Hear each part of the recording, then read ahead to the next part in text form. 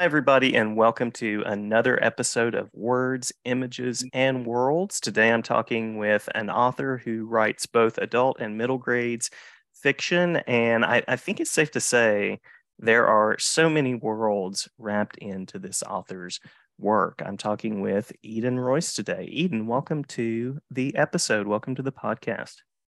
Thank you so much for inviting me. It is absolutely my pleasure to have you. And may I call you Eden? Is that okay? Please do. Absolutely. All right. Great. I discovered your books, I want to say maybe through NetGalley or something, about a year ago, I believe. And I discovered the Mhm. first one, Root Magic, or I should say the first middle grades book that I'm aware of. Is that the first one you've done? It's That middle is the grades. first one. That's my debut. Yes. I thought so. Thought so. And I know you've written some other things as well. And you have a second middle grades coming soon that we definitely need to talk about. I also want to say thank you for talking with me on a busy day. You've already done an author reading today. You were part Mhm. of a symposium this morning. I was checking out your activities on social media. So thank you for also talking with me on what I'm sure is a busy, busy day. My pleasure.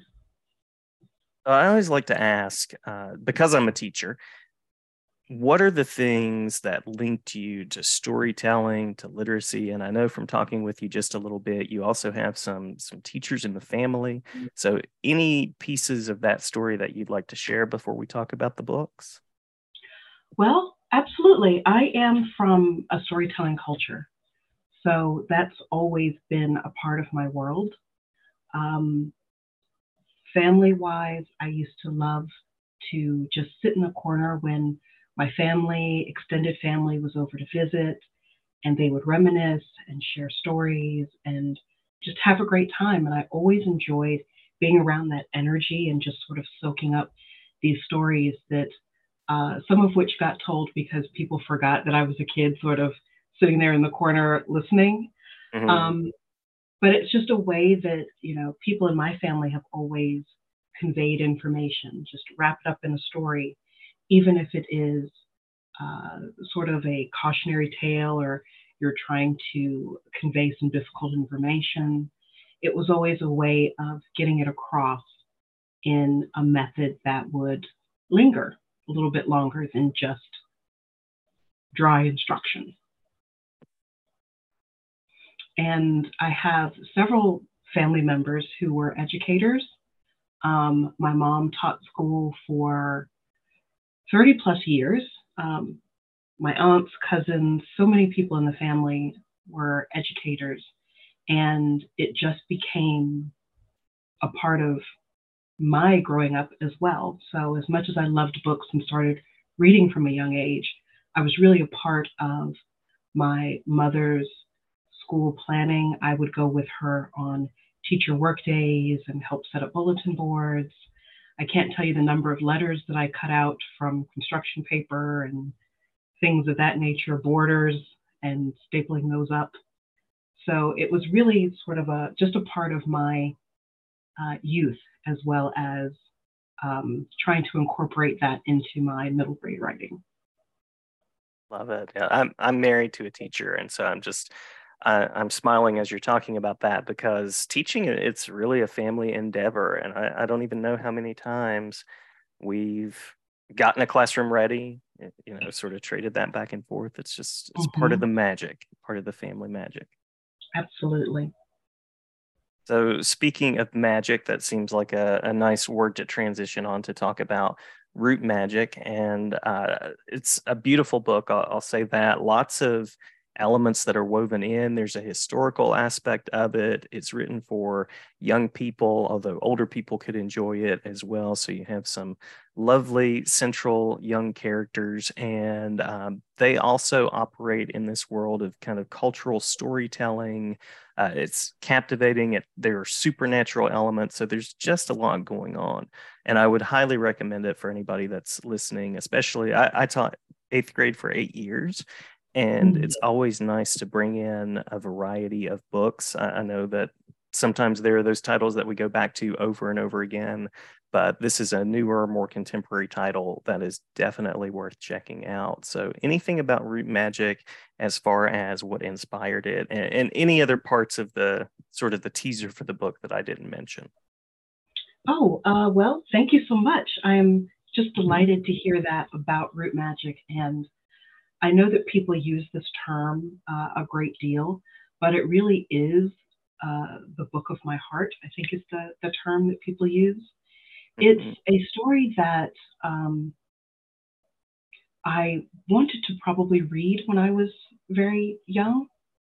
I read widely, I read early, I read everything that I could get my hands on, but so few of the books that I picked up were set in the part of the world that I was from.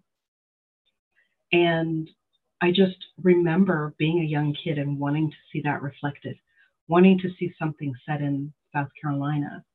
And a lot of the books I read were probably not set in the South. If they were set in Louisiana or Mississippi. And sometimes people think of the South as a monolith, but it is very, very different depending on what part you go to. So while there are some reverberations of Southernness, I didn't see the Carolinas as I knew them and experienced them in writing. And it's such a powerful thing to see yourself or representation of yourself on the page. And coming from a Gullah Geechee background, a culture that's been marginalized a great deal, and so many things that were part of our history and our culture and traditions have been repurposed and deemed as quote unquote just generally Southern. And I wanted to write something that felt deep and close to my personal experience. I didn't really do research for it, but I did ask my mom if I could interview her. She worked on Guatemala Island during the time that Root Magic is set. My grandfather is from one of the barrier islands, one of the sea islands off the coast of South Carolina.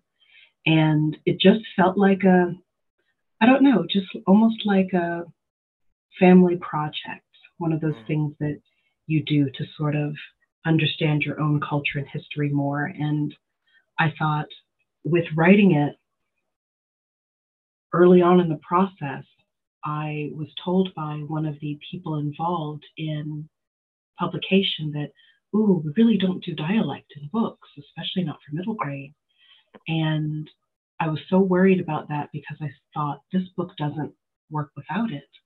Yeah. And thankfully, my editor went away from that conversation and educated himself on several aspects of the book and the themes that I was working with, and changed his mind on that and said, sure, I'll help you edit this book, but we want the language to be what you want it to be. So super grateful and super happy and excited about that particular experience when it came to the book. And that, because that was really what I wanted to put on the page. Yeah, that's powerful to get to share a story authentically. And I think, readers, no matter how old or young they are, respond well when something is on the page that they can learn from, that they can see themselves in. So I love the way your work brings some of those untold stories to the forefront. That's a powerful thing. Thank you so much. I appreciate it greatly. Um, so I think we might have talked about some of the themes and ideas that you're exploring, but anything that you want to add to that piece before I ask what drew you to write for younger audiences? As far as themes, honestly, those are things that I only really pick up looking back at the work. I don't really ever think about the themes ahead of time and go, I'd like to write something that explores these particular themes. It's only after I write it that I look back and go, oh, this is really exploring themes of family and who gets to be considered family, this is really exploring themes of um, taking tradition through different generations, and what do we as people hold on through generations? What are we willing to let go of as time marches forward? Um, what do we make sure that we pass on? What do we want to keep the younger generation from knowing or experiencing that we had to go through? So a lot of those themes are things that I like to explore, and especially given um, a middle grade audience, there are sometimes this idea that kids can't grasp really big concepts or really complex concepts. And I'd love to get away from that, because I think sometimes as we grow older, we start to believe that kids can't process complicated ideas when they really can. It's just because we as adults have seen more of the world, and we have this need or desire to protect kids from certain things, we don't really realize that they're capable of grasping a lot more than sometimes they're given credit for. Yeah, that as an educator, I completely agree with that. Um, Kids aren't often given their due, and I mean there are critical approaches, there are thoughtful approaches that, again, linking back to that idea of being authentic. I think kids respond well to that when there's something about life. And how do you learn about life unless you Hmm, get to experience it or learn from other people that have experienced it? absolutely. I also appreciate what you said a little bit earlier about there not being a monolithic South. I'm a longtime resident of Appalachia, grew up in West Virginia, lived and taught in Tennessee for 17 years, and I now live in North Carolina. So I'm with you on the Carolinas there, and uh, there's kind of this one story of Appalachia or the South. So I love the perspectives that you bring, and I just appreciate anyone who adds to the perspectives about that region. Yes. Thank you so much for saying that. As a Mhm. person, we chatted a little bit before this podcast recording started. And as a person that really enjoys film, also, surely you must see some of those themes of how Southerners are sometimes portrayed Oh, absolutely. on screen, and it's sometimes challenging to watch. Yeah, So I definitely want to bring forward that, being a Southern character is not shorthand for this character is uneducated or slow on the uptake or any of that sort of stuff. completely agree. My dissertation was actually about films in classrooms. So lots there to explore, and lots for teachers to think about and students to think about as far as what are the assumptions of areas of life that maybe there's more to learn about. So the next question is that idea of connecting with younger audiences. You mentioned that you've written for older audiences. What was it about writing for young people that drew you in and helped you shape, as you said it, the book of your heart? I started writing for adult audiences, and it was writing the things that I always wanted to read. So I Mhm. started writing as an adult. So I started writing the things that I wanted to see in the world. But when I started writing Root Magic, it started off as a short story. And I realized that I had so much more that I wanted to mention and discuss and talk about with the Turner family and the world that they live in, and expand it more. And I started originally just writing more short stories, intending to make it a collection of short stories. And then as I sort of got through the process, I wanted to move away from either self publishing or small press. And so I thought, well, maybe I could do traditional publishing. And I ended up talking with another author who read some excerpts, and she asked me, have you written this for adults or have you written this for kids?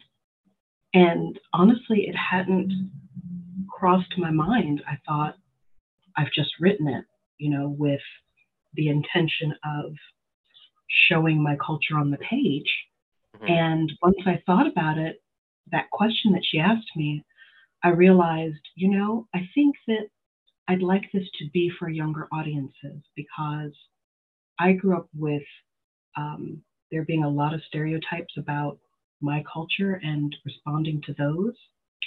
So I thought writing a book for readers that are younger, maybe this will help them not only understand my culture, but develop an empathy a little bit earlier for people who are not like themselves. Mhm. Um, Mhm.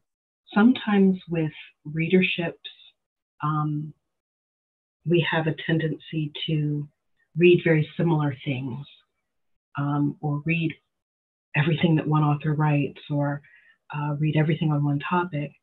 And we don't always have quite as diverse of a bookshelf as we may want to have or may think about having. And I thought, I want to write this for younger kids so that younger kids can learn to empathize and sympathize and root for a character that's not like themselves, Mhm. and that be a completely okay thing. But on the other hand, I also wanted kids that were from my background to be able to see themselves as heroes and protagonists on the page because that's a huge thing. Absolutely. I am all for a bookshelf that is as populated and as wonderful as the world we live in. So I also love that aspect of your work. Thank you. So the final question, and Mhm. you're welcome to say anything else about anything that we might have missed as well. Um, you have a book coming out, I believe, about a month from now, Conjure Island. So anything that you'd like to set up for readers about Conjure Island and any other titles, web spaces, or projects that you'd like to mention before we wrap up our conversation?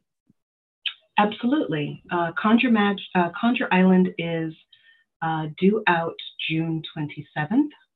So a little It is more than a month from now, a little more than a just month. slightly more than a month from now. Yes.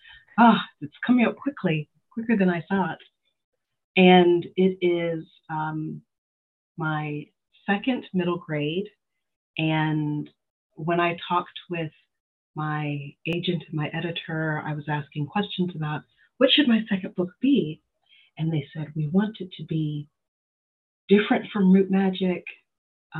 And I thought, well, how do I make it different without veering away too much from the themes that I like to incorporate?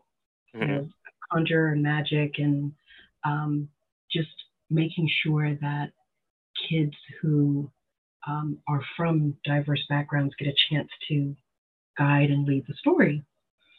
So I thought one of the big things would be to move from it being historical to it being a contemporary book. Mhm. So I thought that's the big thing.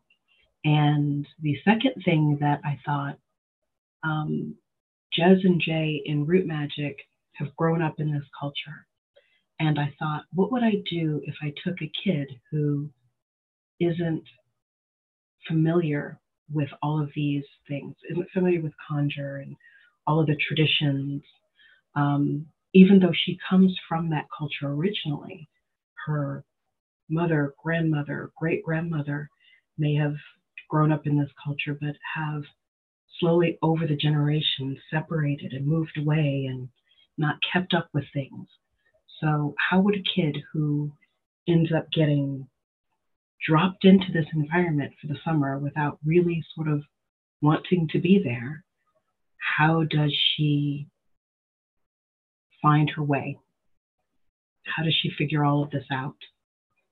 So that was the impetus for Conjure Island. Um, it is not really based on my cousins, but I had cousins who lived, quote unquote, up north, who would come down to visit for the summer. And they were older than I was. So this was my one chance during the summer to feel sort of like I had more of a leg up on them. when they came to visit.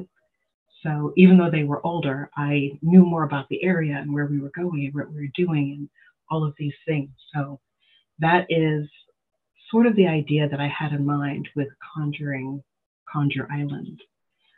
Taking a kid who has these roots that they really don't know they have, and to her utter chagrin, has to deal with being plonked down in the middle of this island at this magical school during the summer and doesn't want to be there. And how does she sort of come to terms with it all? So that's coming out the 27th of June. It was recently announced, probably about a week or so ago, that I've sold my third middle grade book, which I'm Wonderful. very happy about. And it's called The Creepening of Dogwood House. So it's a haunted house book, which delights me to no end because I love a spooky, creepy story. Mm-hmm. And it is because so many people with root magic asked me to have more of Jay. So I thought maybe I'll try having a boy protagonist sort of going through this haunted house. So I've done that this time, and I'm still working through edits, so I can't say too much about it because a lot of that's going to change and shift as I work through the document. But those are my two big upcoming projects, and super looking forward to both of them, and hopefully more to come on the horizon. Hopefully so. Yeah, it sounds like we have some books to look forward to and hopefully much more to come. I believe you have an author website. I do.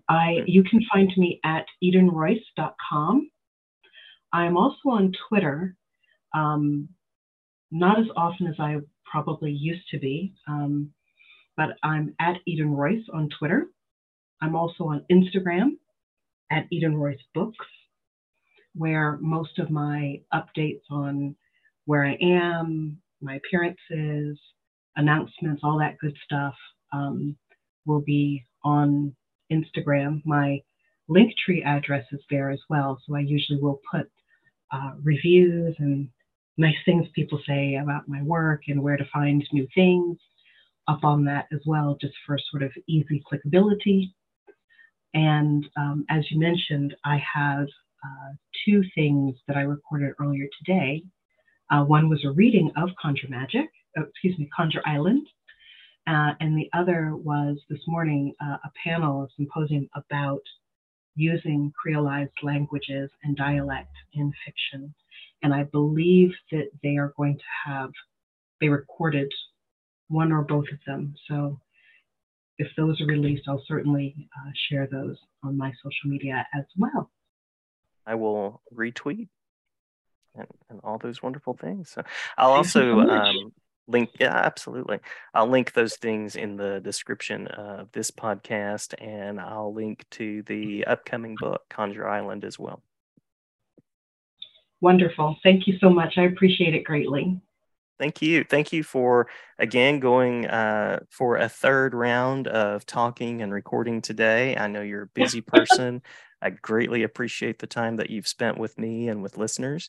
And so I will let you go on that note and hope to interview you and talk with you again sometime. That would be wonderful. I appreciate it So much.